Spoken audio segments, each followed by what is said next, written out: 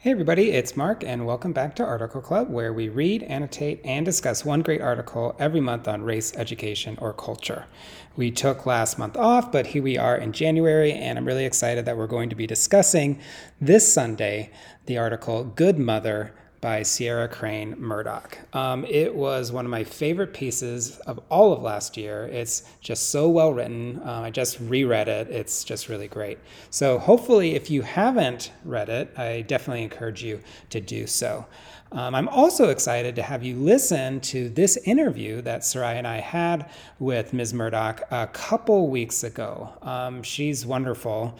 Obviously, she's a great writer, but I also really appreciated how intimately and transparently Ms. Murdoch spoke with us. Sarai obviously is always wonderful as well. I don't want to give anything away about the interview because obviously I want you to listen to it, but we talked about a number of things, including how does it feel to be a Pulitzer Prize finalist, which of course Ms. Murdoch was. Well, she is. Also, we chatted about how this piece came to be, the whole nature of the questionnaire, sort of like how she approached it, how she felt to get the questionnaire. And also, one of my favorite parts of the interview is when Ms. Murdoch talks about what it means to be a white writer and like what decisions she makes when writing pieces as a white writer. So that was one of my favorite parts. But ultimately, the entirety of the interview is something that I think is worth listening to. And particularly toward the end, we get right to the core of things about the nature, the essential question of the piece, which is what makes a good mother? What does it mean to be a good mother, and who gets to decide? So hopefully you have a great time listening to this. If you do have thoughts about it, if you have questions or if something resonates with you, please let me know. You can send me an email at mark@highlighter.cc. Here we go. Here's the interview. Thank you so much, Sierra, for being on Article Club. Yeah, thanks for having me. Sarai and I have tons of questions, but I get the first one, which is, so your book was a finalist for the Pulitzer Prize. How did that feel when you found that out? Oh yeah, that was a little wild. I don't know if you realize, I didn't realize this, but they don't tell you about the Pulitzer Prize. You don't get an email or a phone call. They just announce it to the world. And I was actually visiting my parents for the first time since the pandemic, like out of range for the afternoon, and came back in, and I had probably 100 messages on my phone when I turned my phone back on. And I couldn't figure out what was going on. I was very disoriented. But it was a really exciting moment. That's amazing. Yeah. Yellowbird, by the way, during our discussion, we will raffle off a copy of your book, but your book is about Lissa as well, just like this article. And so given that the book was published and then now you have this article, can you talk a little bit about how did this piece come about? Yeah, through the process of reporting this book, there were, of course, all these other stories that were, unfolding at the same time that I was in the midst of it. So, while the book was largely about Lissa and largely about her investigation of this one particular crime, which was the disappearance of a young white oil worker from her reservation, there were all these other things that were happening in her life. She was becoming a person who searches for a lot of missing and murdered Indigenous women across the upper Midwest. And then meanwhile, she was becoming a foster mother. And so there were all these pieces of the story that couldn't possibly fit into a single book, and that I ended up deciding were still important because they seem to explain her life and also so much about the world in ways that I couldn't do justice to in the book. So, I actually ended up doing a story about her search for her niece who had gone missing, and how she had become someone who was sought after as, an advocate on the ground searching for missing people. So I did that as a side story for This American Life. And then this essay came about last fall when I was doing a lot of book events. And one of the questions I kept getting asked was, do you think Lissa is a good mother? And I was a little bit thrown off by that question. It made sense to me in some ways why people would ask it, but I also felt that so much of my book was about her being a mother and having, this really close relationship with her children, having that relationship be something that evolved over the course of that book, but also showing the ways in which the love she had for her children and the love they had for her in return, and sort of this intergenerational love throughout her family, was why she had survived. And so, felt like the book was this sort of like relatively complex portrayal of that intergenerational love. And to ask, is she a good mother, felt very reductive in this way. And yet at the same time, it was a question I realized that people have asked, generationally for a very long time, right? And that it's a question that has been wielded against non-white mothers for a very long time. And I thought about the way that has been wielded in Indigenous communities, especially when I got this questionnaire in the mail asking if I could recommend Alyssa to be a foster parent. And, as I was going through and answering these questions, I was thinking about this question that I had been asked in my book events, do you think Alyssa is a good mother? And then I was thinking, now as a white woman who has never been a mother, answering these questions for a Native woman who has been a mother to 5 children, and thinking, okay, what is my place in this, in this process, especially given this long legacy of white individuals and institutions determining, who gets to be a mother in America through the foster care system, and even before that, through the boarding school system, which I go through in depth in the piece. Yeah, thank you. Yeah, Sarai and I were talking about how forms in general are stressful, even if they're like just for us. Interview forms, like filling out sandwich forms, even like sometimes I cannot deal with. But like that is a question I wanted to ask you, because like the way that the questionnaire sits as like, it kind of points a magnifying glass onto the ways that white folks are. Like, I thought it was really, really interesting stylistically how you were able to like put your feelings, but still keep the focus on Lissa and what Lissa's experience was. And I just wanted to ask like how you, like the piece is a lot about like your reconciliations with, what to write and different things. But I wanted to ask you a little bit more about that. Like, what the heck? Like, what do you think about that? Like, is there a note we could write on the back? Like, please stop sending these forms to white people. Like, this is because, like, even though we feel cringy about doing it, and I say we as people who like, I'm not a white woman, but I definitely have been asked to speak for somebody else, or to give them credit or give them some kind of validation with whatever privilege and the voice that I have. So I just want to know more about that. Like, what was that like? Yeah, I mean, it's complicated, right? Because there are all these back and forth power dynamics when it comes to something like that, right? Where it was Lissa, right, who asked me, will you be the person who provides one of my recommendations to become a foster care parent? So then I received this form in the mail, but of course she's not the person who's deciding what those questions are going to be to determine whether or not she's qualified to be a mother of these children.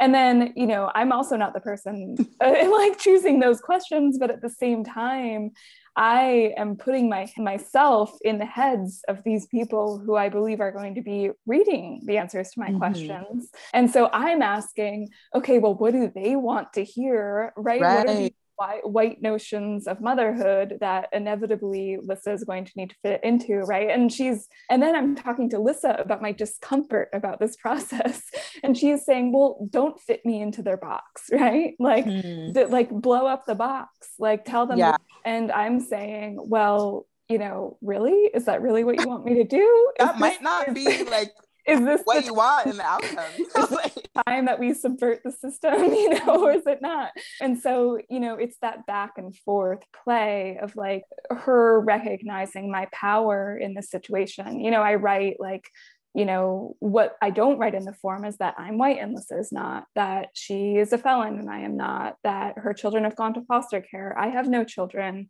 that, I, as a way of summary, I say, what I don't write on the form is that in matters of the state, I have power over her and she's asking me to use it, right? So it's like this, the essay is about the closeness in many ways of our relationship, where I know how to answer those questions truthfully because I know her very well.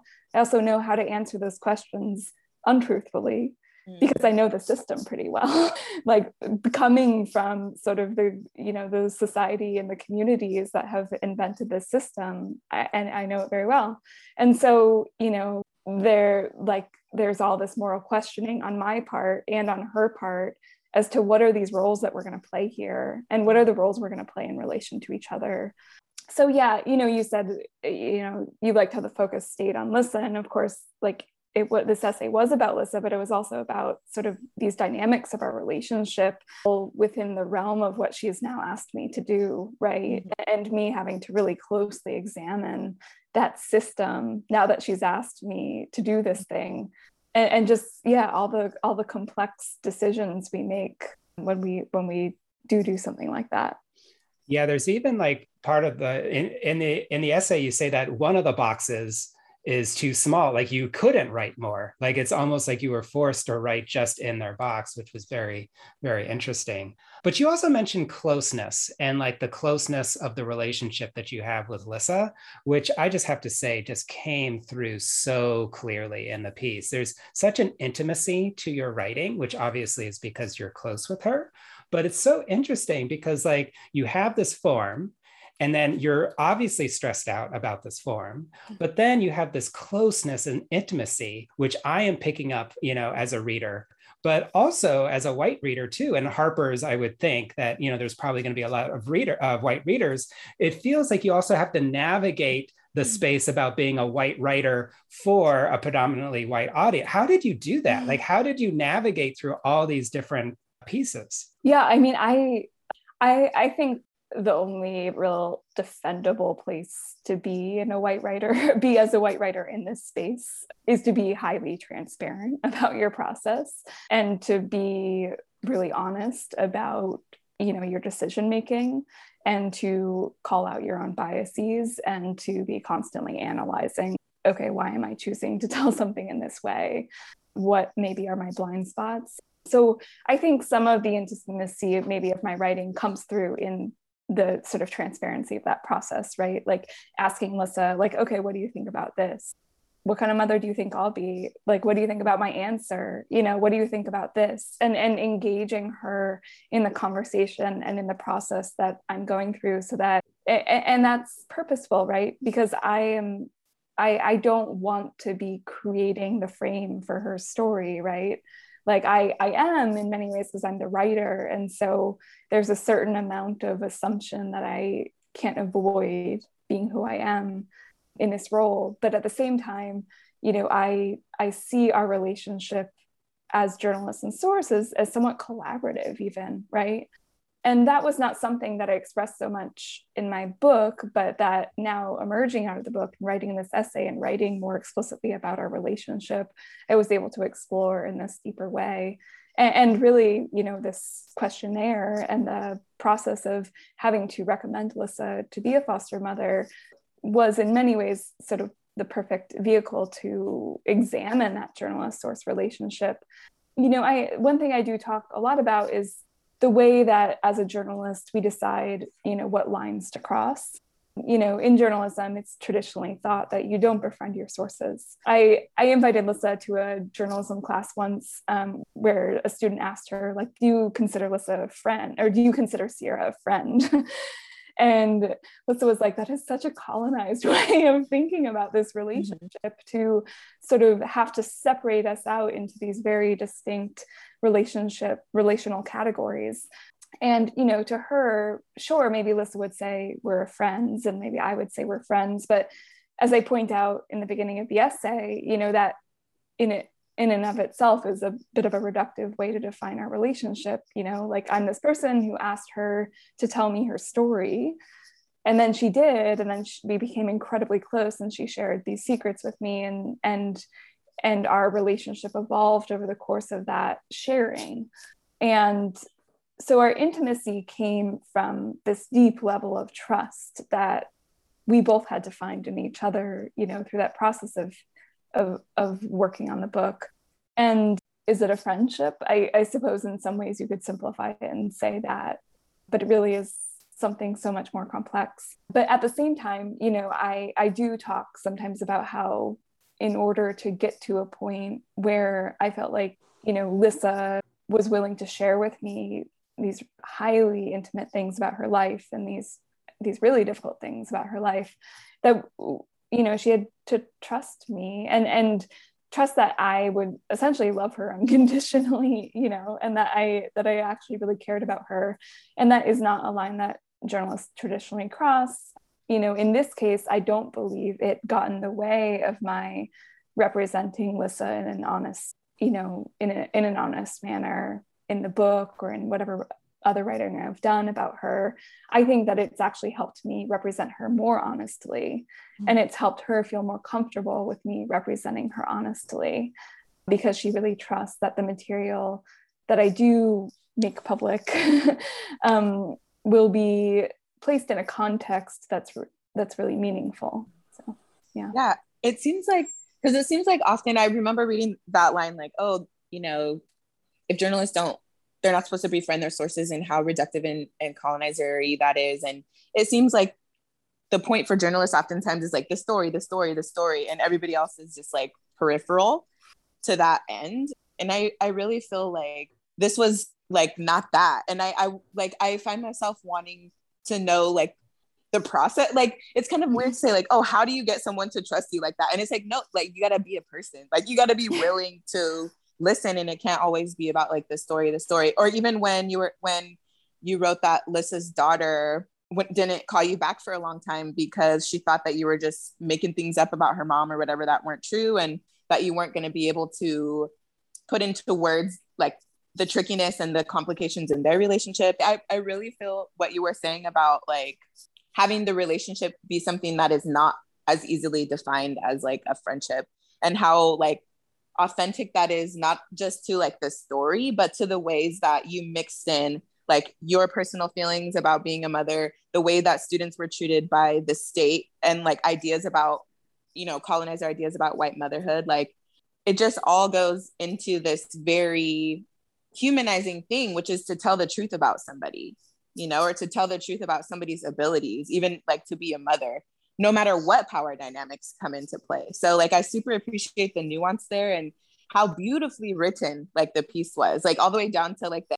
ending lines of like back into the warmth of the, I was like, what? Like there's like all kinds of things going on here. So yeah, I guess there's no question here, just a super, you know, appreciation for what's going on throughout. Yeah.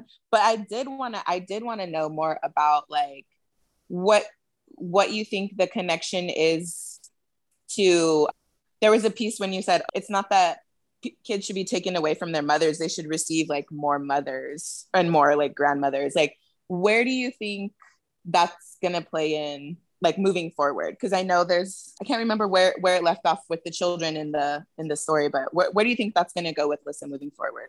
Yeah, I mean, I first, I really appreciate all of that. Thank you for feeling about the piece that we did. I write, you know, that in Lissa's family, the solution to, you know, a mother who falls short is not to take the children away from the mother, but to give them child more mothers and fathers. And I mean that in like a really broad sense, right? That, you know, very often in a lot of the Native families I spend time with, children are of great value, and they're also like supported in so many ways by so many different relatives, and frequently will bounce around to different relatives, like go spend summers with her grandma, or like go, you know, spend a year of school off the reservation and, you know, with an aunt in Minneapolis because the school's better. You know, like there are all kinds of reasons why children might be moving around within those families. And I also write about the way that in Lissa's family, and in a lot of families I know, you know, the names we use, uncle, mother, father, grandma, grandpa, like those all have more to do with the person's like lived relationship to you than where exactly they are in your family tree. You know, so you could have an uncle who might not be a blood relative, but might be someone who's sort of served that role for you in your family. So yeah, I mean, in terms of like the situation with the children that Lissa was taking care of, I should just say after I sent the article to press, there was like a mix up in terms of which jurisdiction was responsible for the children. And Lissa, while she had been approved by one jurisdiction, the paperwork got lost in another jurisdiction. Oh, wow.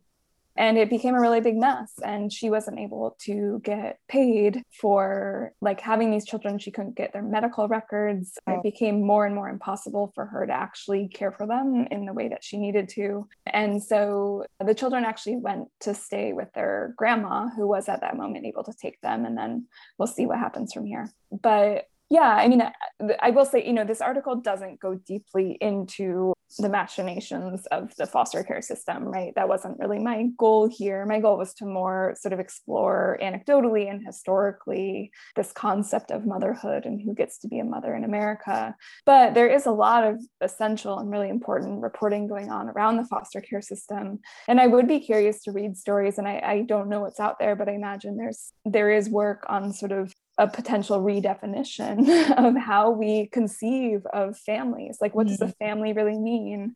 And, you know, certainly there has been legislation, and I write about this a little bit in the piece, to address the fact that, you know, so many children were taken out of nuclear families and placed, you know, with white families, rather than being placed with, you know, other relatives, maybe more distant relatives who would be willing to take those children, or even other members of their tribes who might be willing to take those children. And so the Indian Child Welfare Act was passed to help create those avenues more and prevent children being removed from their cultural communities. But at the same time, you know, there have been a lot of legal challenges to that legislation, and it hasn't always been enforced. And again, you know, the foster care system currently conceives of a family as something very particular, right?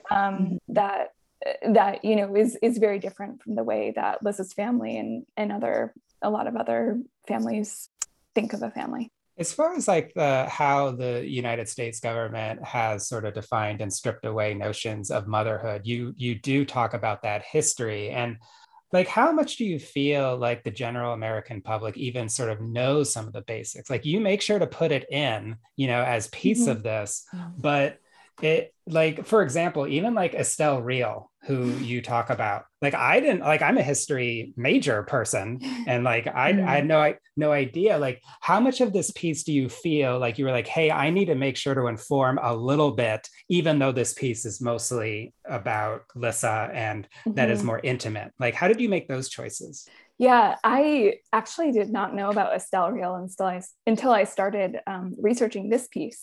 So, you know, we famously know about Richard Pratt. I think, you know, he's the name that if we're taught in school about the boarding school era for Native communities, then we'll hear about Richard Pratt, who is the founder of the Carlisle Indian Boarding School, the first institution that began one of the first institutions that collaborated with federal agents to take children away from their families and place them in these government-run boarding schools. But then, I came across this woman, Estelle Real, right, who was essentially the bureaucrat who was creating the curriculum that was then being taught in all of these schools, and who was really institutionalizing this very racist falsehood that Native children and Native people in general are intellectually inferior. And, you know, that is a racist concept that has been a challenge for people for a very long time and persists in a lot of these communities. And so, you know, I wanted to, often in my writing, what I'm looking for are the historical roots of racist ideas, right? Like, where did that originate? And so when I came across that and saw how specific it was to the education system and how specific it was to justifying like the separation of children from their families, right? Because very often these racist concepts are initiated because they're like they're a justification for something that, like, you know, institutions or individuals would otherwise feel guilty doing, right?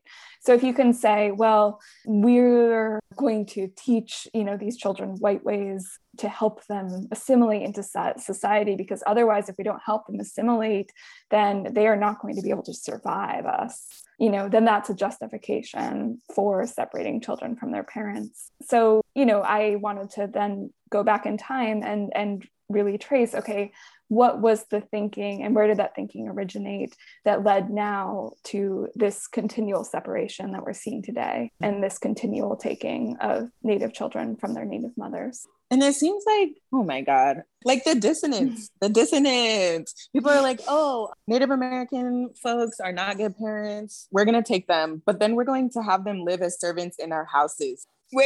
We're going to put them in a foster care system that is like completely possible that they're going to get beat until they have a brain injury or assaulted. Like, this is fine. This is fine with us, you know, like but we can't have people who have been taking care of the land for generations, like raise their own kids. And like, I feel like the justification and the ways that bureaucrats and different people in policymaking are able to codify like such ideas is something that's super interesting. But when it comes to like untangling those things, like with acts and with other pieces of legislation that are supposed to counteract those, it like doesn't work. Like, oh, Lissa was gonna be a foster mom, but her paperwork got lost and now she can't get paid. Like, you guys organize the entire stripping away of children from their parents. You can't get the paperwork to rectify this situation. Like, it just seems so, the ways that the system continuously builds on itself and sticks to other things and creates these systems where you couldn't even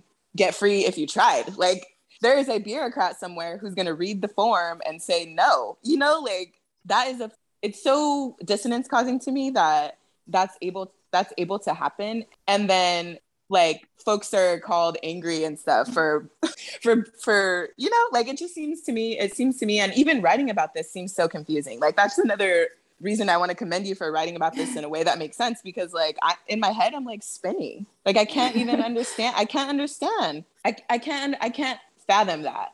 And so like to have your piece go through and talk about like the history, I'm really interested to hear more about who was it, her great grandmother who was like the first in her line, and the way that you wrote about generations of mothers having their kids taken away and how it's now been, you know, choice and shame and all those different things like are wrapped up. It's just super interesting how all avenues lead to Native American people still getting the worst end of it.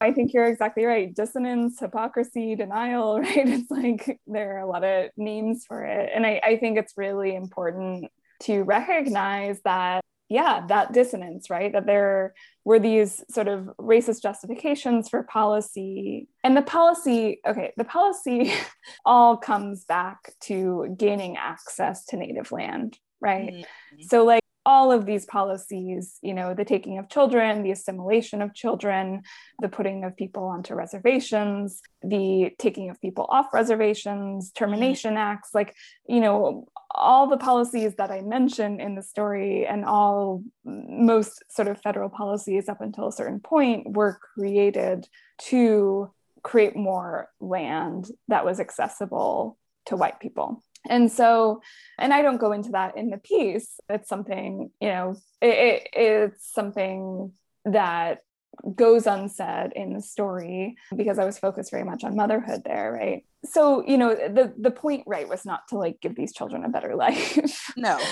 You know, if that was the point, obviously there would be a very different outcome, right? The point was something much more theoretical, much higher up, much more driven by a desire for Native land.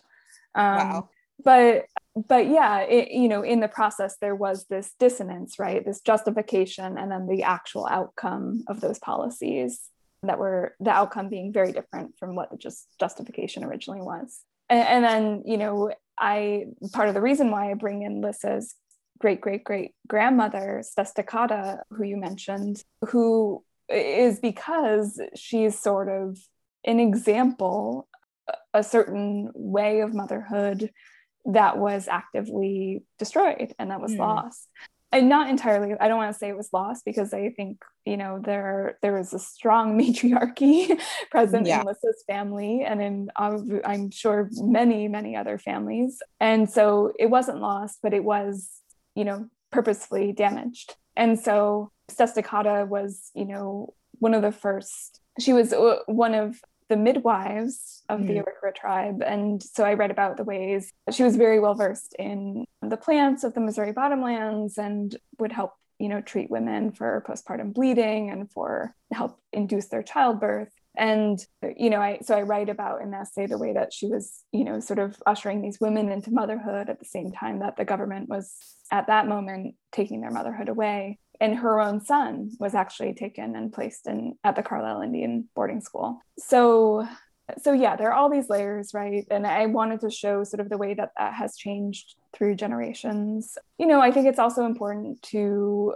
like I said, like that matrilineal line was not lost, right? Like I'm writing about a whole lineage of mothers in Lissa's family who have managed to hold on to their motherhood, right? Like Lissa's own mother, I write, was at one point convinced to give up her motherhood, convinced to give Lissa up for adoption, and then realized, wait, I don't want to do this. I want my daughter back, and took Lissa back. And so in many ways it was these generations of women sort of reclaiming their motherhood. And I see Lissa sort of doing that in the course of this essay as well. And certainly Shauna, Lissa's daughter, was doing that as well. Yeah, you talk about the layers. There's so many layers. And also you talk about dissonance. And it was interesting, after this whole part about this lineage and history, then you bring yourself, into the piece. Having made a decision, you get this form after making the decision, you're thinking about your own motherhood. And I have to say, I felt a little bit of dissonance at the beginning. I was like, why is she bringing that? I don't want this story, right? And of course I'm a man, like I needed to, but then as I kept on reading, I said, yeah, it makes sense. And it's because of how you wrote it. And of course, I don't know the highest level of writing and how you achieve that, but obviously you probably had to make a decision about if to put yourself back in and then when. So the question is like if and when, how did you do that? Yeah, I mean, part of the motivation for the essay was that I had, received this questionnaire literally a few days after I ended a 10-year relationship because I want to be a mother.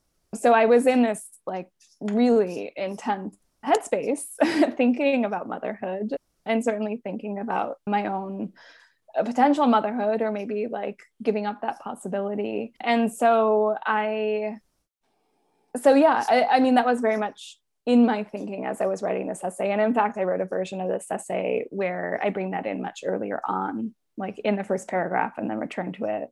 And it was through discussions with an editor at Harper's that we decided to move that down. And I think that was a good decision. Otherwise, people would have just been like waiting around for it and wondering, is this what this essay is about?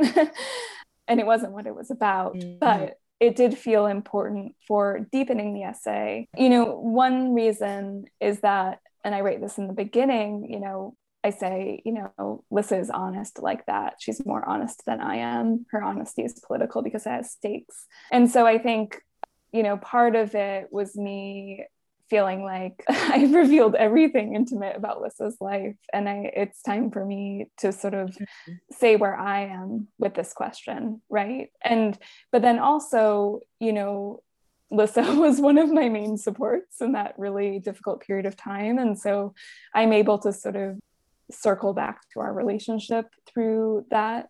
And, ultimately in the end of the essay, it's about trying to figure out, well, what is motherhood actually, right? And I don't want to ruin the essay for people, right? But it's like, it is about a certain kind of relationship, right? A certain like deeply loving relationship where you can depend on a person to want to keep you alive, to sort of keep you going in either a metaphorical or a literal sense. And so Lissa and I have that exchange toward the end of the piece. And yeah, does that make more sense? Absolutely. Like, I was like, yeah, this is an interesting turn of events. But then when you started when Lissa was like, well, I don't know, like I've never seen you like do any of these things, and like the fact that you guys had such a close relationship, and she could still say like, I don't know, like I I don't know if you'd be a good mother because you haven't done any motherly things in my presence. And that is like it goes to show like how kind of like the reasons that she asked you to do the questionnaire in the first place, like she has a really, really, really full of understanding of like what systems are in place, and like what people I think like expect when they're asking a question. Like you might have been asking for like support, like, please tell me I'm gonna be a good mom. And she's like, no, I'm not gonna do that. Like you were saying, like you wrote, like her honesty has political stakes, because if she's like, oh yeah, you'd be great. That's kind of empty and flat, you know? It's like, but she was, well, you guys have the relationship such that she was willing in a tough time to say, actually, I don't know. Like, you're great, you know? But as far as that goes, and I feel like the piece kind of revealed that like complexity. And that's why I really appreciate like the expansiveness of the term friend that you get to see here, is because like it's really hard to be a friend. Yeah, no, I mean, I think that's so true, right? She like, I'm like, okay, what kind of mother do you think I'll be? And she's like, how do I know? Yeah. You know, and I think that was important because it both revealed a certain dynamic in our relationship, right? In which like our relationship wasn't entirely even. Like I was the person peering into her life. She wasn't the person peering into mine. She, you know, and yet she knew she knew me very well, but she hadn't seen me in my life. So she didn't know how I took care of other people.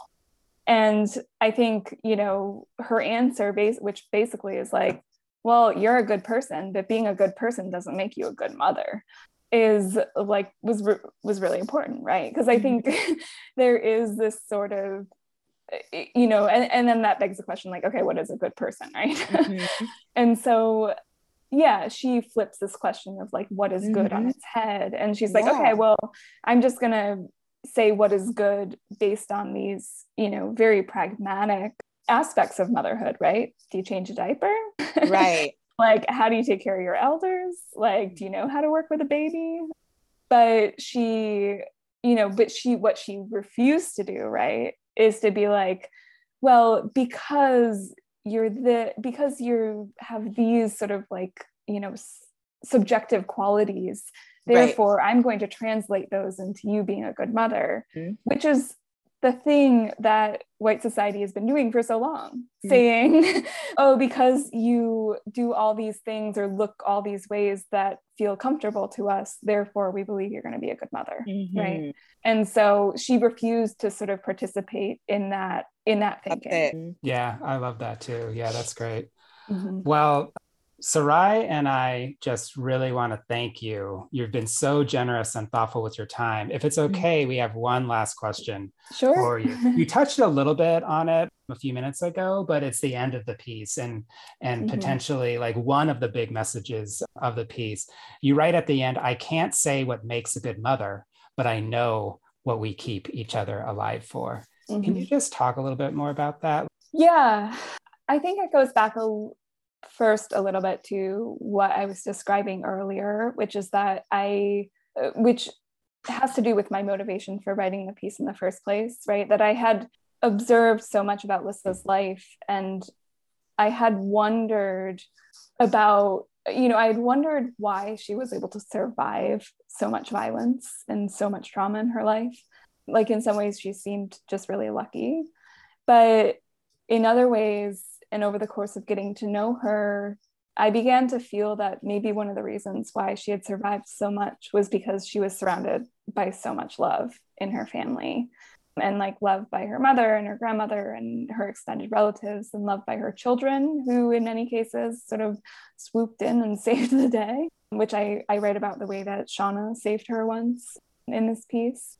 And so, and then also, you know, what there wasn't any space for on the questionnaire was something I write about at the very end of my essay, which is all these like incredible moments of joy that I witnessed Lissa in with her children, and all the reasons why I knew she was an incredible mother, and not a good mother in the way that we ask that question, but just someone who was so capable of really genuine love and connection with her children. And so, you know, those moments at the end, I was like, you know, that is that's why we live, right? That's why we become mothers. That's why we save our mothers. That's why we, you know, sort of maintain these motherly connections to people, is for those moments, for that joy. So yeah, that's what I meant. That's wonderful. Mhm. Thank you, Sierra, so much. Sarai, do you have any last words or questions? I haven't had a question this whole time, Mark. No questions. just random like word like thought bubbles. But no, thank you so much. This has been wonderful. Well, thanks. I so appreciate your questions and thought bubbles. They're great. So Yeah, thank you. Thank you Yeah. again, Sierra. Yeah, thanks. Be in touch. All right, it's Mark back here again, and I just wanted to thank you for listening. Hopefully, you enjoyed listening to Ms. Murdoch. Most importantly, I want to thank Ms. Murdoch for generously sharing your time and thoughts with us and with all of Article Club. I deeply, deeply am grateful. So thank you. Once again, Article Clubbers, you can please reach out if you want to at mark@highlighter.cc, especially if you have never attended a discussion. There's hundreds of you out there who are part of Article Club, and you are welcome at any time to join a discussion. So let me know if you're sort of interested, but you have any questions or any concerns about participating.